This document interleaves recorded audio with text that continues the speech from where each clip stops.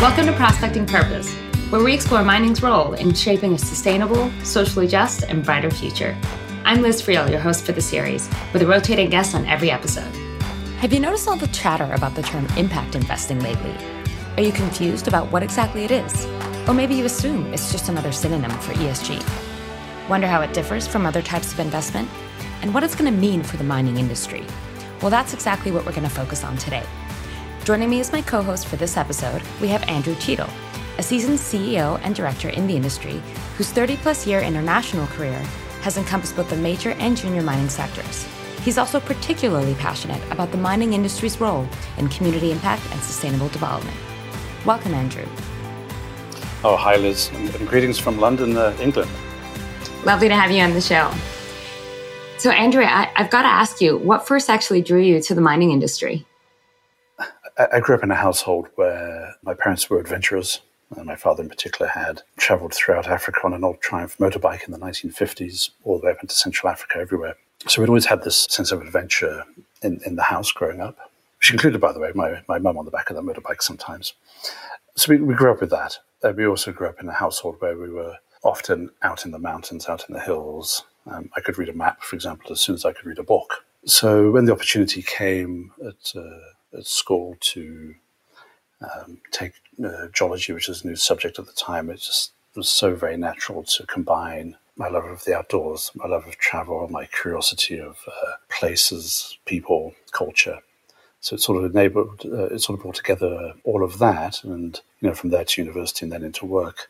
It sort of led me to mining, so I could also do the other things that I particularly enjoyed, which is travel, which is culture, different people, different place. So that's ultimately where it came from, a great sense of curiosity of the world. So this isn't the first time you've been asked to chat about impact investing. In fact, you wrote a Northern Miner article last summer on this topic, wherein you called out the mutual avoidance between mining and impact investing, even suggesting, quite rightfully, a state of real mistrust and misunderstanding between the two. And realistically, from the broader public's perspective, a lot of mining's impact is not positive. So I assume this has been brewing for you as an interest area for some time. What's spurred the interest? There's a fabulous question. It's actually been very long seated with myself, having spent my early part of my career working in Africa, and I could really see the impact that mining could have on communities, both negative and positive. I think if we look at the positive side of things, we can really make a massive difference to build local community and to help develop nation. But of course, we come with an industry that does have a legacy, some would say, and I would also largely agree, perhaps deserving of the reputation that we've had from some decades past. But I would certainly say that our industry today is absolutely not the industry of even 10, 15, 50 years ago. Mm-hmm. Mm-hmm. And you're not alone in developing this interest. I mean, I've seen a lot of webinars and articles lately wading into this topic. And I think because ESG pressures are really beginning to affect capital decisions, so naturally, they're really beginning to affect the way business operates as well, even more since COVID-19. But I have the impression that there's still a lot of confusion when we talk specifically about impact investing. I think there's still a lot of confusion in industry about a variety of terms related. So I thought we might start with exploring an overview of the impact investing spectrum for a minute. So on the far left, we have traditional investing, purely driven by competitive returns. Then we move towards responsible investment. We see values-based negative screening. Next, taking an integration approach where we actively screen for opportunities to have positive ESG impacts. Then we move into the impact investing realm. So first with certain environmental and social issues being seen as commercial growth opportunities without losing focus on market rate returns. And then with particular environmental and social issue areas being the main focus, sometimes entailing financial trade-offs for the sake of that impact. Then finally moving into the totally impact-driven investment where we find things like social enterprises where profit isn't specifically a driver. And I'd love to hear your thoughts on what the different parts of this spectrum might feel like for our industry, especially as this move from left to right is starting to mainstream as we speak. And mining certainly has impact-oriented finance examples like the International Finance Corporation. But where do you think most mining investments these days sit on this spectrum? So a lot of our industry has moved away from the left. I think, when I go to a lot of the conferences and I sit at investment forum, there is never a presentation that does not include some component of what the companies are doing in terms of their ESG components or CSR. That's very clearly there. I think the industry is also very well aware that the license to operate is granted at a local level. And without that license to operate, of course, there's no project. The investors also want to be investing in projects that are not going to create headlines, or negative headlines, I should say. There's an alignment at this point between large investment funds, mining executives, and operators on the ground. But it's very much from a viewpoint of, we should do this, we need to do that. It makes sense to obviously work with the local community, have as large a local indigenous content as possible. Obviously, nobody goes out to have tailings disasters or unnecessary chemical spills or unsafe working conditions. But I think we go beyond that. I think we also now look at local procurement. We're also looking at building our relationships between company and community, but also government, both at local and national levels, particularly when we're working internationally, where some individual mines can be tens of percents of a national GDP. So there's very real impacts. If you were, say, for example, to take Mongolia, a really good example. So I think we're on the left. I think we've moved away and we're beginning to understand that middle ground a little bit. Now, there are some companies that, of course, are financed by such groups as the IFC, and we've talked before, and I've had the privilege of being an IFC client with a project that we had in the Dominican Republic called Unigold. And with that, it was interesting because also it's a junior company, not a major company. But even at that stage, the impact that can be had locally is quite profound, and it's just a way of looking at about how you go about your business. Yeah, absolutely. If we continue to go to the right on the chart there, I think the great concern for many mining companies is, please don't make my company an NGO. Right? We are here. Yeah, right? Totally. We are here, of course, to make a decent profit, and that applies to everybody, right? Whether it's you and I in our pension funds or people doing day trading, personal portfolios, and of course, governments want the mining operations to make profits. Obviously, whether it's in terms of royalties or taxes that help build local infrastructures. And that applies obviously to everywhere in the world. It doesn't have to be necessarily Africa or South America. It can be Canada too. We had some conversations recently with a CEO who has a project in Idaho. The impact locally on employment could be quite profound. So there's strong interest there. So I think we need to understand we're not just talking about different parts of the world, those that are more developed or less developed.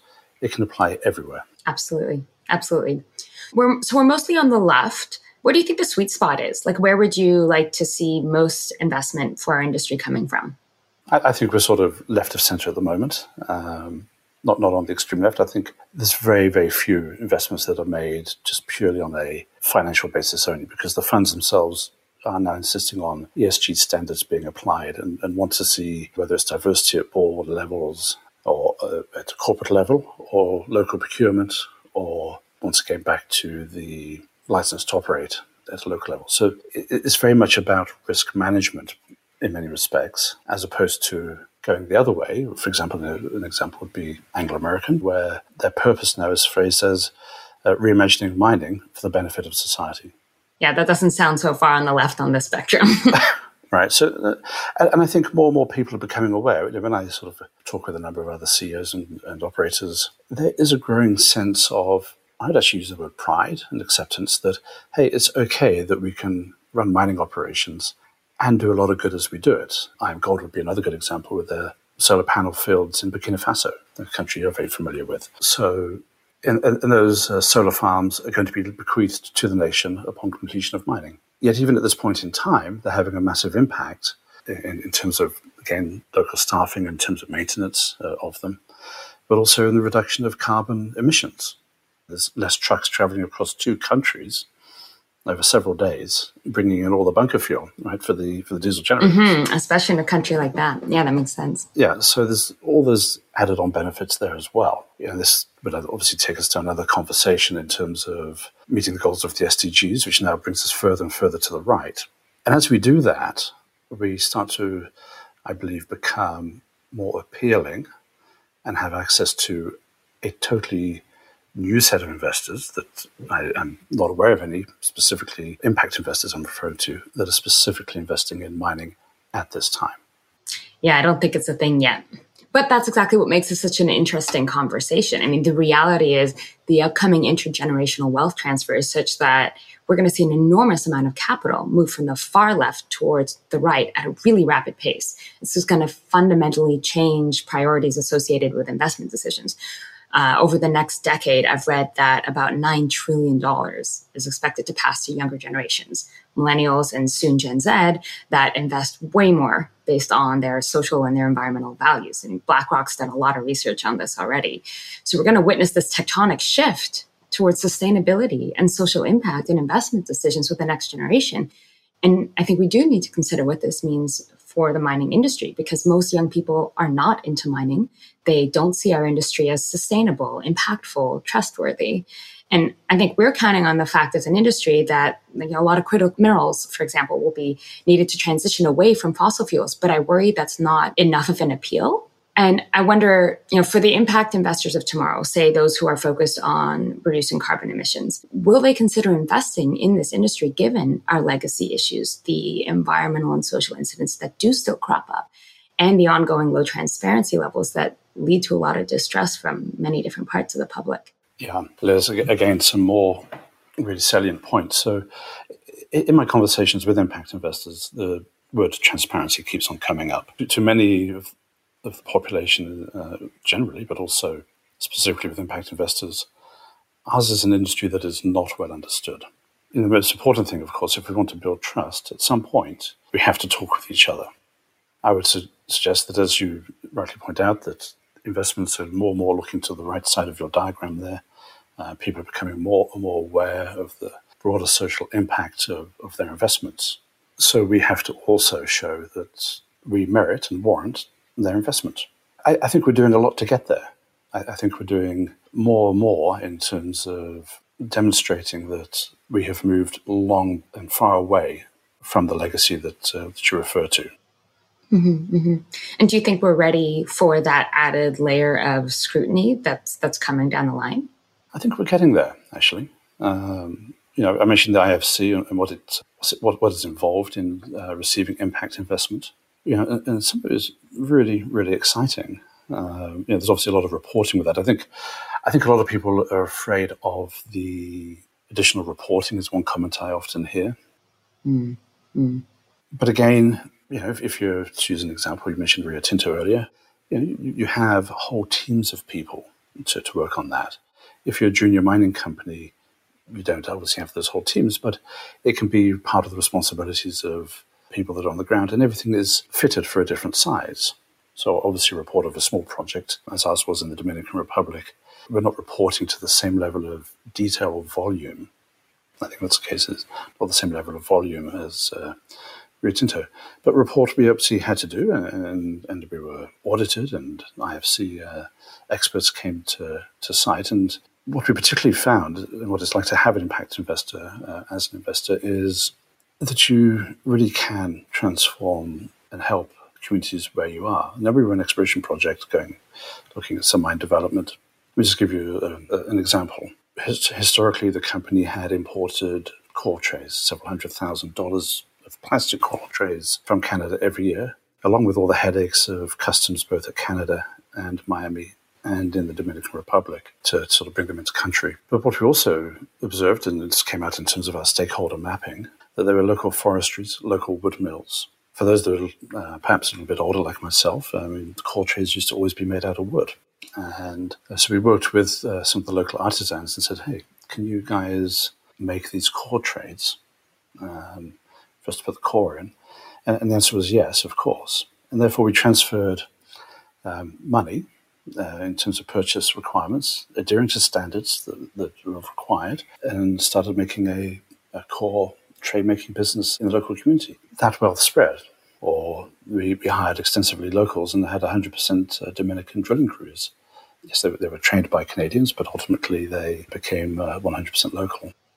That's a fantastic story. I love it. I think a lot of companies are not all that focused on these kinds of outcomes and the systems impact, and you talk about the wealth spreading through the community, most of us are still just slapping SDG icons onto our sustainability reports, and we're disclosing inputs and outputs, but not going that next level to really understand impact.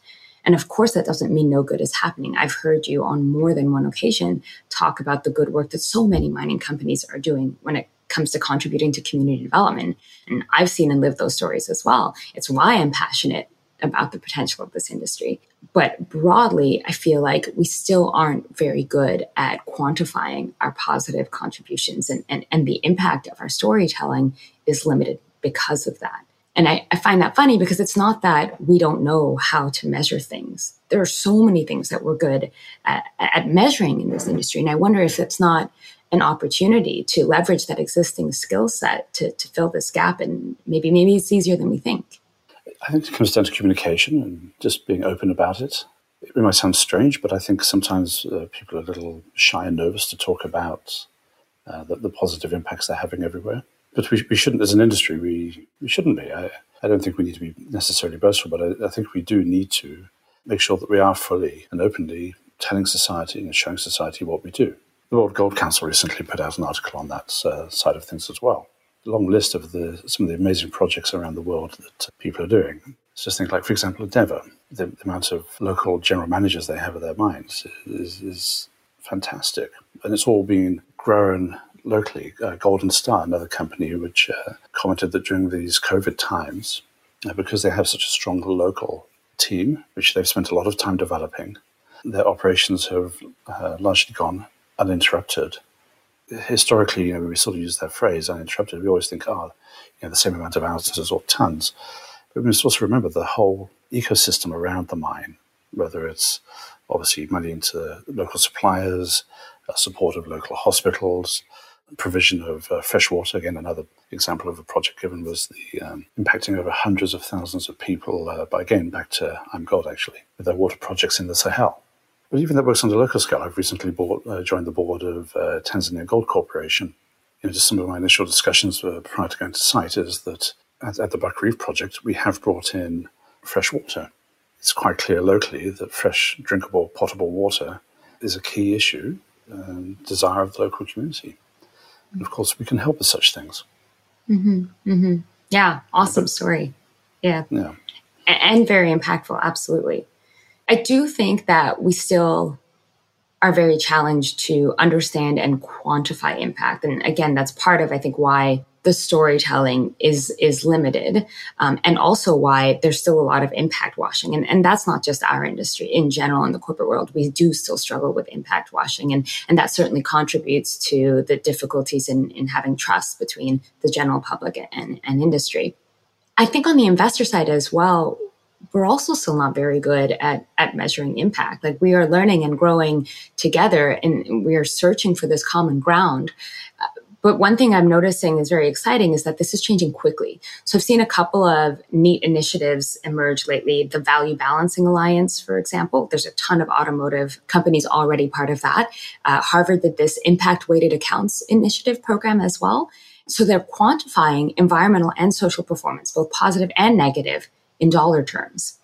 And interestingly, focusing on the negative side for a moment, the work by Harvard showed that 15% of the companies they analyzed would have their profits completely wiped out just by taking into account environmental footprint, which I found shocking. And now we have, so in late 2020, the IFRS Foundation, they proposed the creation of this Sustainability Standards Board. These kinds of data points, I feel like, shows we are moving towards that common understanding, that common ground, by both quantifying our impact and standardizing the way we measure it. Whether, again, we're talking about positive or negative impacts, we're merging sustainability performance with financial performance. And I believe that ultimately this is going to redefine success. So when this change goes mainstream, do you see us having any challenges with this? And what will be the low-hanging fruit? I don't think there should be any challenges with that. We already see, for example, women in mining groups clearly demonstrating that diverse boards, diverse teams perform better. And that doesn't apply just to mining. That applies globally. More diverse opinions, more ways of looking at solving a problem or creating value. And that's an easy one to look at.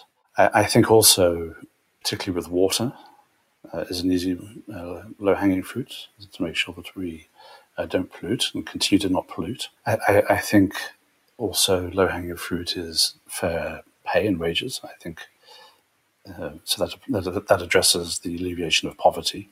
That's also a low-hanging fruit. And we've talked about carbon emissions, so we could sort of go back to Canada, for example. Newmont with the development of the Borden project, the Borden mine, designed from the ground up as an electrical project, obviously using hydropower, because of course if you're electrical and attached to a coal-fired power station, you're not really reducing your carbon emissions, but of course it's all tied into the fabulous hydroelectrical power systems in Canada. So people are already sort of beginning to sort of pick up that sort of low-hanging fruit. Yeah. Yeah. You make me think of a couple other really good examples here in Canada. Canada Nickel, they're doing net zero nickel, right? And then Nouveau Monde, the graphite company, same thing, trying to be net zero. I see companies like that who are building this into their strategy and their project design from such an early stage as absolutely acing those new ways of measuring performance. Yeah, that's one way of measuring it. It's a little bit more than that. I think it's going to be a lot more than just the dollars. This is crucially important, of course, in terms of investors. And again, I come back to the point again, is we're not talking about trying to destroy profits, trying to enhance profits, right? Which benefits everybody. But we don't want to do it at the expense of polluting water or impacting people's human rights or, obviously our mining companies don't employ child labor, but we're well aware that in the artisanal side of things, that children are employed. So where we are working close to artisanal miners, and again, this is an area where you and I first met, right, is that we can say, yes, to the artisanal miners, you can come work on our property, but no, you can't have children. Right? So we can, again, continue to positively impact there. We're seeing also increasingly consumers, and increasingly of all generations, saying, I don't want to know that I have, and I don't want to see that I have child labor in my phone. I don't want to see it in my car. I don't want to see child labor being associated with the metallic paint that's on my car.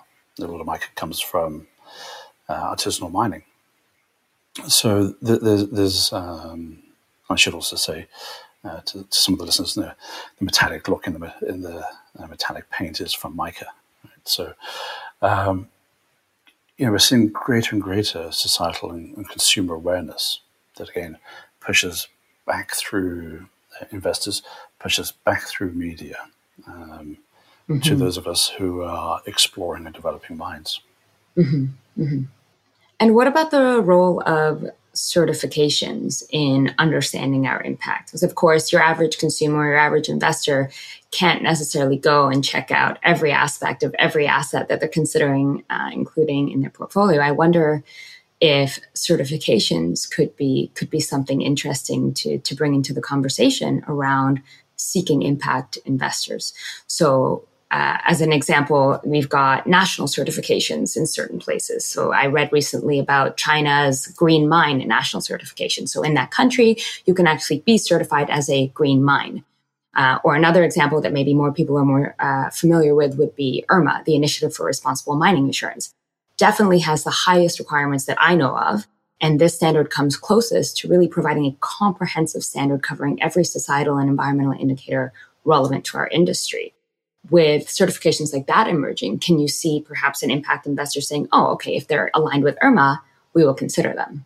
I think very much that will go that way, or the Canadian the Mining Association of Canada's Towards Sustainable Mining sign-off, the TSM. There's a lot of them out there, and I think these will continue to converge. As you rightly said, IRMA is by far one of the most detailed, but there's also other ones out there, Liz. Just give a shout out to my colleagues at Troilus Gold in Quebec, where I'm the director there.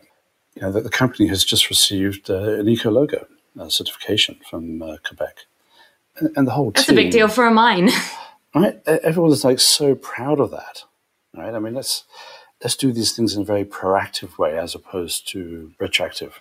So yeah, it's a big deal. But here's an example of a company that has chosen to go ahead and do that. And it's fantastic. Mm-hmm. Mm-hmm. So going back to the investment spectrum that we went over earlier, it's really about unleashing the power of capital for good. Yeah. What do you think are the biggest challenges for your average mining company to attract that investment that is focused on going beyond zero harm and negative screening to truly get into that impact realm? Like, what needs to change either for industry or finance? Let me just back that up a little bit, right? And see if I got the numbers right. It's around about 2014, there was in the order of several tens of billions of dollars available in impact investing. Now that is up to nearly $1 trillion, right? By some estimates, $2 trillion of direct impact investing that's going at the moment into forestry, microfinance, various food products, textiles. There's not even a category for the people that measure these things for minerals and resources. By some estimates, and you alluded to it as well, that as money shifts generations, that pool of capital is expected by some estimates to grow into an excess of $20 trillion under management. It's very, very significant. And of course, we need investments ourselves. I would think that we would like to be attractive to such a large body of capital. So that's what's happening that way. How do we bridge that gap?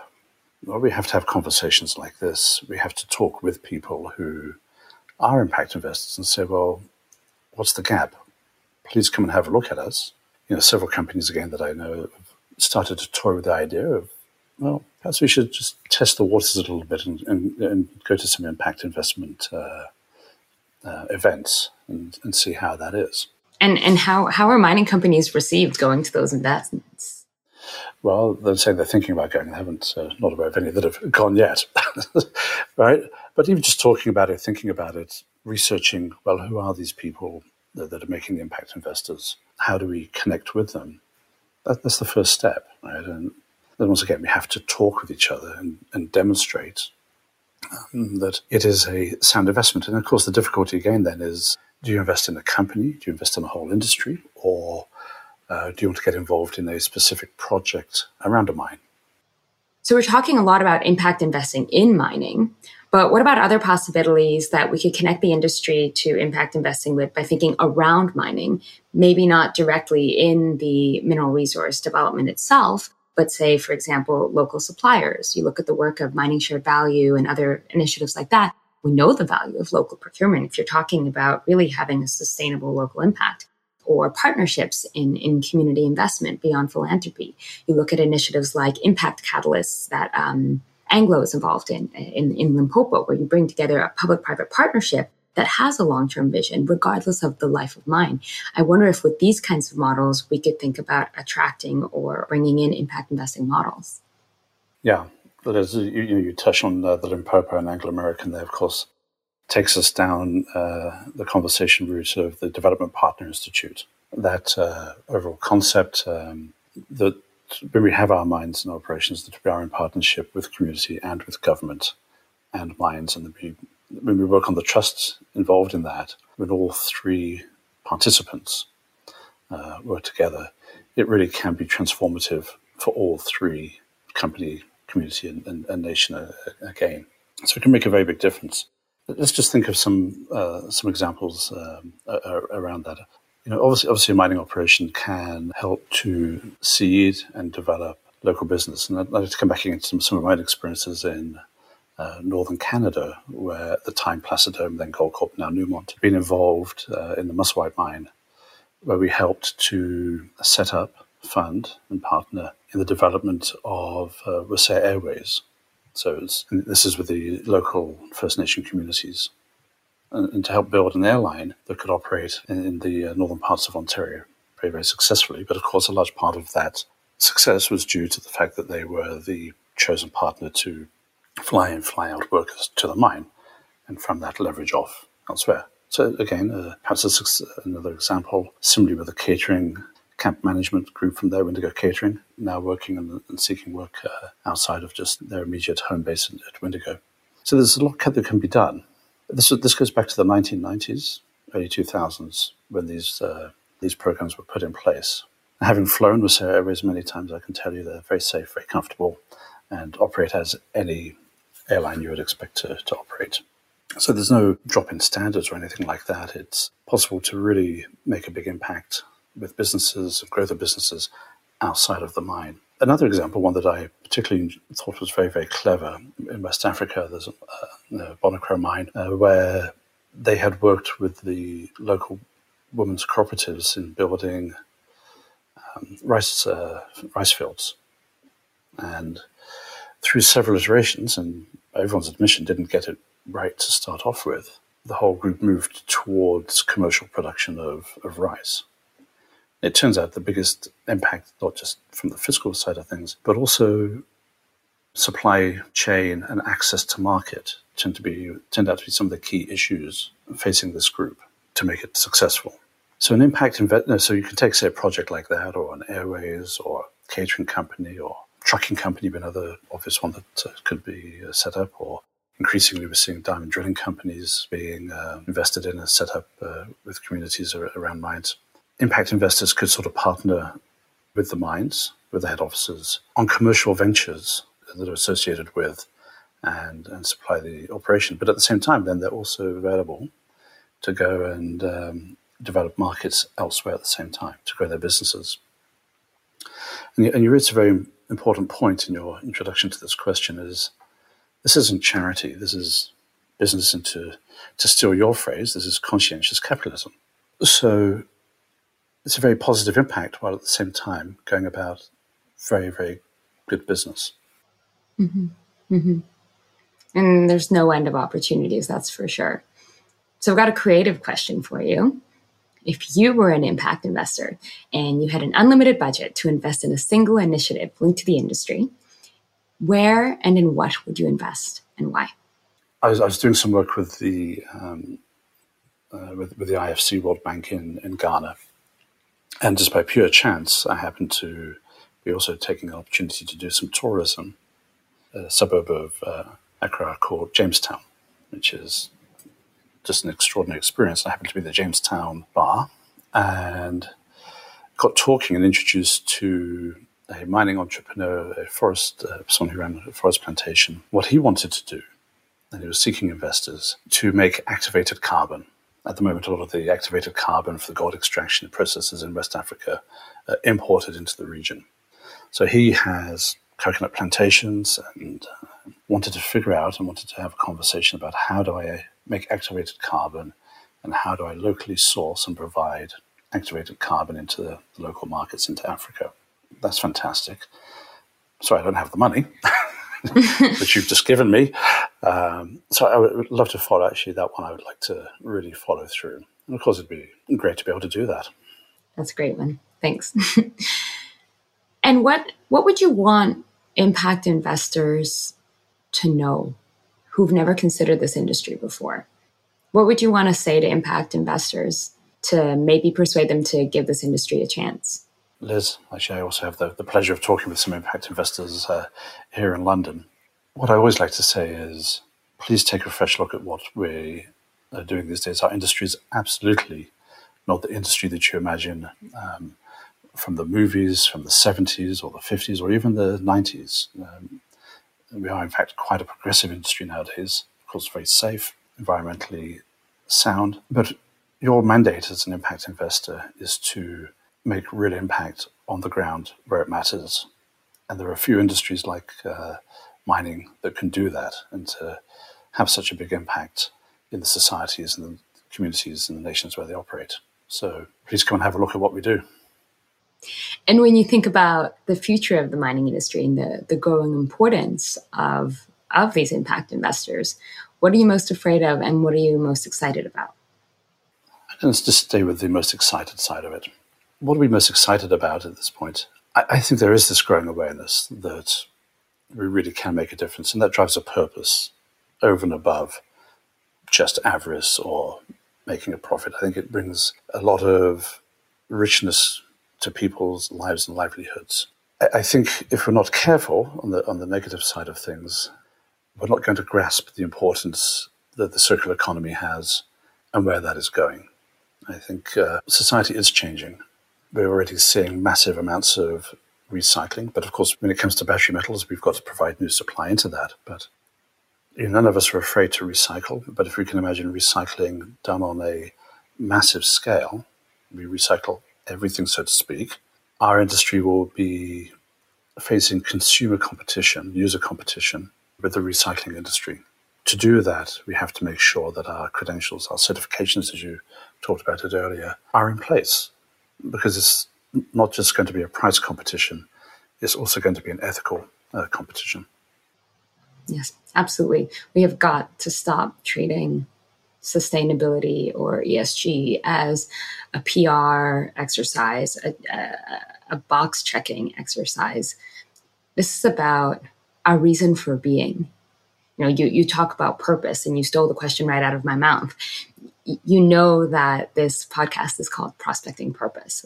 This is something I spend a lot of time thinking about. What is this industry's role in tackling humanity's grand challenges, in crafting a more sustainable future? And I want to ask you quite directly, what does purpose mean to you for the mining industry? Yeah, the purpose is literally to make a better humanity, a better world for all of us. We do provide the raw materials to do that. And as we provide those materials, and our society understands that we do have to have those materials, it simply feels, I think it feels good. I mean, the thing about purpose is that you know that you have made a positive difference, that you are driven to do good. So that's what I would say to that question. I'd like to ask you a question. Oh, right? Okay. Let's put it back the other way, right? We're clearly from different generations, and how real is it for your generations? And I'm asking you once again to represent the entire millennial generation, Liz. No big deal. How important is it, and how deep is it that how companies operate from an ethical, environmental, or an ESG perspective? How critical is that to you? I don't know if you're asking the right person, because that has always been my driver, more so than even my generational peers. But for me personally, it's everything, because we hear a lot lately, the world is on fire. The world has been on fire. This is not new. It's just that now it's at a point where we can't not pay attention. I don't know a time in my life where I haven't been keenly aware of the environmental and social crises happening all around the world. And maybe that's because I was lucky enough to be raised overseas and see a lot of things in my childhood that most folks wouldn't have. But it's everything for me. I would never want to work for a company for whom that wasn't a deeply embedded value.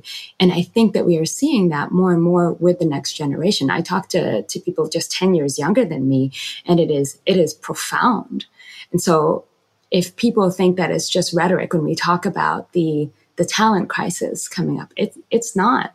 You're going to have a really hard time getting young people to work for you. You will not get the best talent of tomorrow if you don't find a way to get really authentic in integrating environmental and social criteria in your business model. No, it's an incredibly good point. It's important for successful, profitable businesses to attract the best talent. And who would want to work for a company that's not operating to the highest ethical standards? And demonstrably so, right? I think that's the other point. Demonstrably so is really important these days. Yeah, and that's why I say authentically, and that totally aligns with the growing importance of transparency, as you and I both keep hearing more and more about. It's going to get harder and harder to just rely on your pretty sustainability report. Even ESG standards, one trend that we're starting to see in the ESG space is trickling down to asset level. The ratings and the rankings as well. Just looking at publicly disclosed information isn't going to be enough. We should be expecting a whole other level of transparency where we won't be able to hide the ugly stuff anymore. So we may as well get real, I guess, about it. Yeah, I think that's crucially important. Our industry has also undergone massive change in the past. If we look at the journey we've undertaken just in my career over the last 30 years on safety and health, our industry now is safer than construction, trucking, I've actually seen some reports where we're now in Canada, our safety ratings and performance compares to the catering industry. Wow. For what is historically an extremely dangerous job. And it did start off in I see a similar pattern, Liz, in that, we embarked on this journey to address safety in our industry. And by that, of course, I'm talking about, many people were, sadly, their lives were being lost. We did start off with large safety departments and then safety and health departments. But ultimately, as this knowledge spreads to all the workers, all the people involved, you essentially have safety coaches, depositories of knowledge, but everybody is operating safely and exercising a duty of care in all the work that they do. Yeah, I like that you bring the example of health and safety, because I think that we can learn so much in our approach to sustainability from the journey we've been on with health and safety, our ability to create a health and safety culture, for example, throughout an entire organization, thousands of people. There's no reason we can't do the exact same thing with purpose. Yeah, absolutely. And perhaps I just a little segue in there to a question you haven't asked me, but one of my favorite personal stories about having impact, again, goes back to the Dominican Republic, where the camp where we were operating, we were located a kilometer outside of a small town right on the Haitian border. And a lot of days' work were being lost to ill health, largely through food hygiene matters. So we brought in, during the off-season, fabulous chef, but with him, with Pedro, came a whole lot of safety and health, and how to store food safely, how to prepare it safely, how to cook it safely, right? And we saw a dramatic decrease in, obviously, people missing days' work with upset stomachs, to be direct. So we saw, obviously, our benefits there and productivity. But what I particularly liked is when talking with the chefs in the kitchen, that knowledge was going back into their households and going back into their community. They were very openly grateful and thankful for the training they had in safety and health. The comments being, well, we just didn't know. Mm-hmm. Yeah, I had a very similar experience in one of my first exploration camps in West Africa as well, where when I first got there, I was sick all the time, and so was everyone else. It wasn't because I was the foreigner. And over time, as we increased the food health and safety standards on site, obviously we weren't losing the worker days, but also it went back into the village. Everyone who was learning that stuff in the workplace was bringing it back home. And so we started to see improvement in health indicators in the village as well. Yeah. And then over and above that, of course, instead of just a very limited range of food on the table, so people learned how to bake, in the end, the team was making the same food that was being served in the all-inclusive resorts on the coast. I think the point I was trying to make with this, Liz, though, is, we tend to think of impact investing, purpose as these large programs, but it can be things that occur on a daily basis. Right? So in our conversation, we've talked about just that, obviously, that very personal story about the camp we had and your exploration camp. But we've also talked about people putting in place and impacting hundreds of thousands of people positively with clean water. The fact that we can help set up businesses around our mines. So this whole concept operates at all scales, and I don't think we should be afraid of that. I think it's something we should be embracing. Well, that's all for today's episode. This is Liz Friel on Prospecting Purpose. Thanks for joining us, and thank you so much, Andrew, for being my co-host today. Absolute pleasure to join you. Thank you so much. If you're looking to connect with Andrew or learn more about his work, you can reach him via the links in the show notes. Thanks for listening, and see you next time. This episode is powered by Simpact, an ESG think tank and sustainability advisory firm on a mission to shape a more sustainable, socially just, and brighter future for all. Visit us at sympact.ca to learn more. What's your purpose?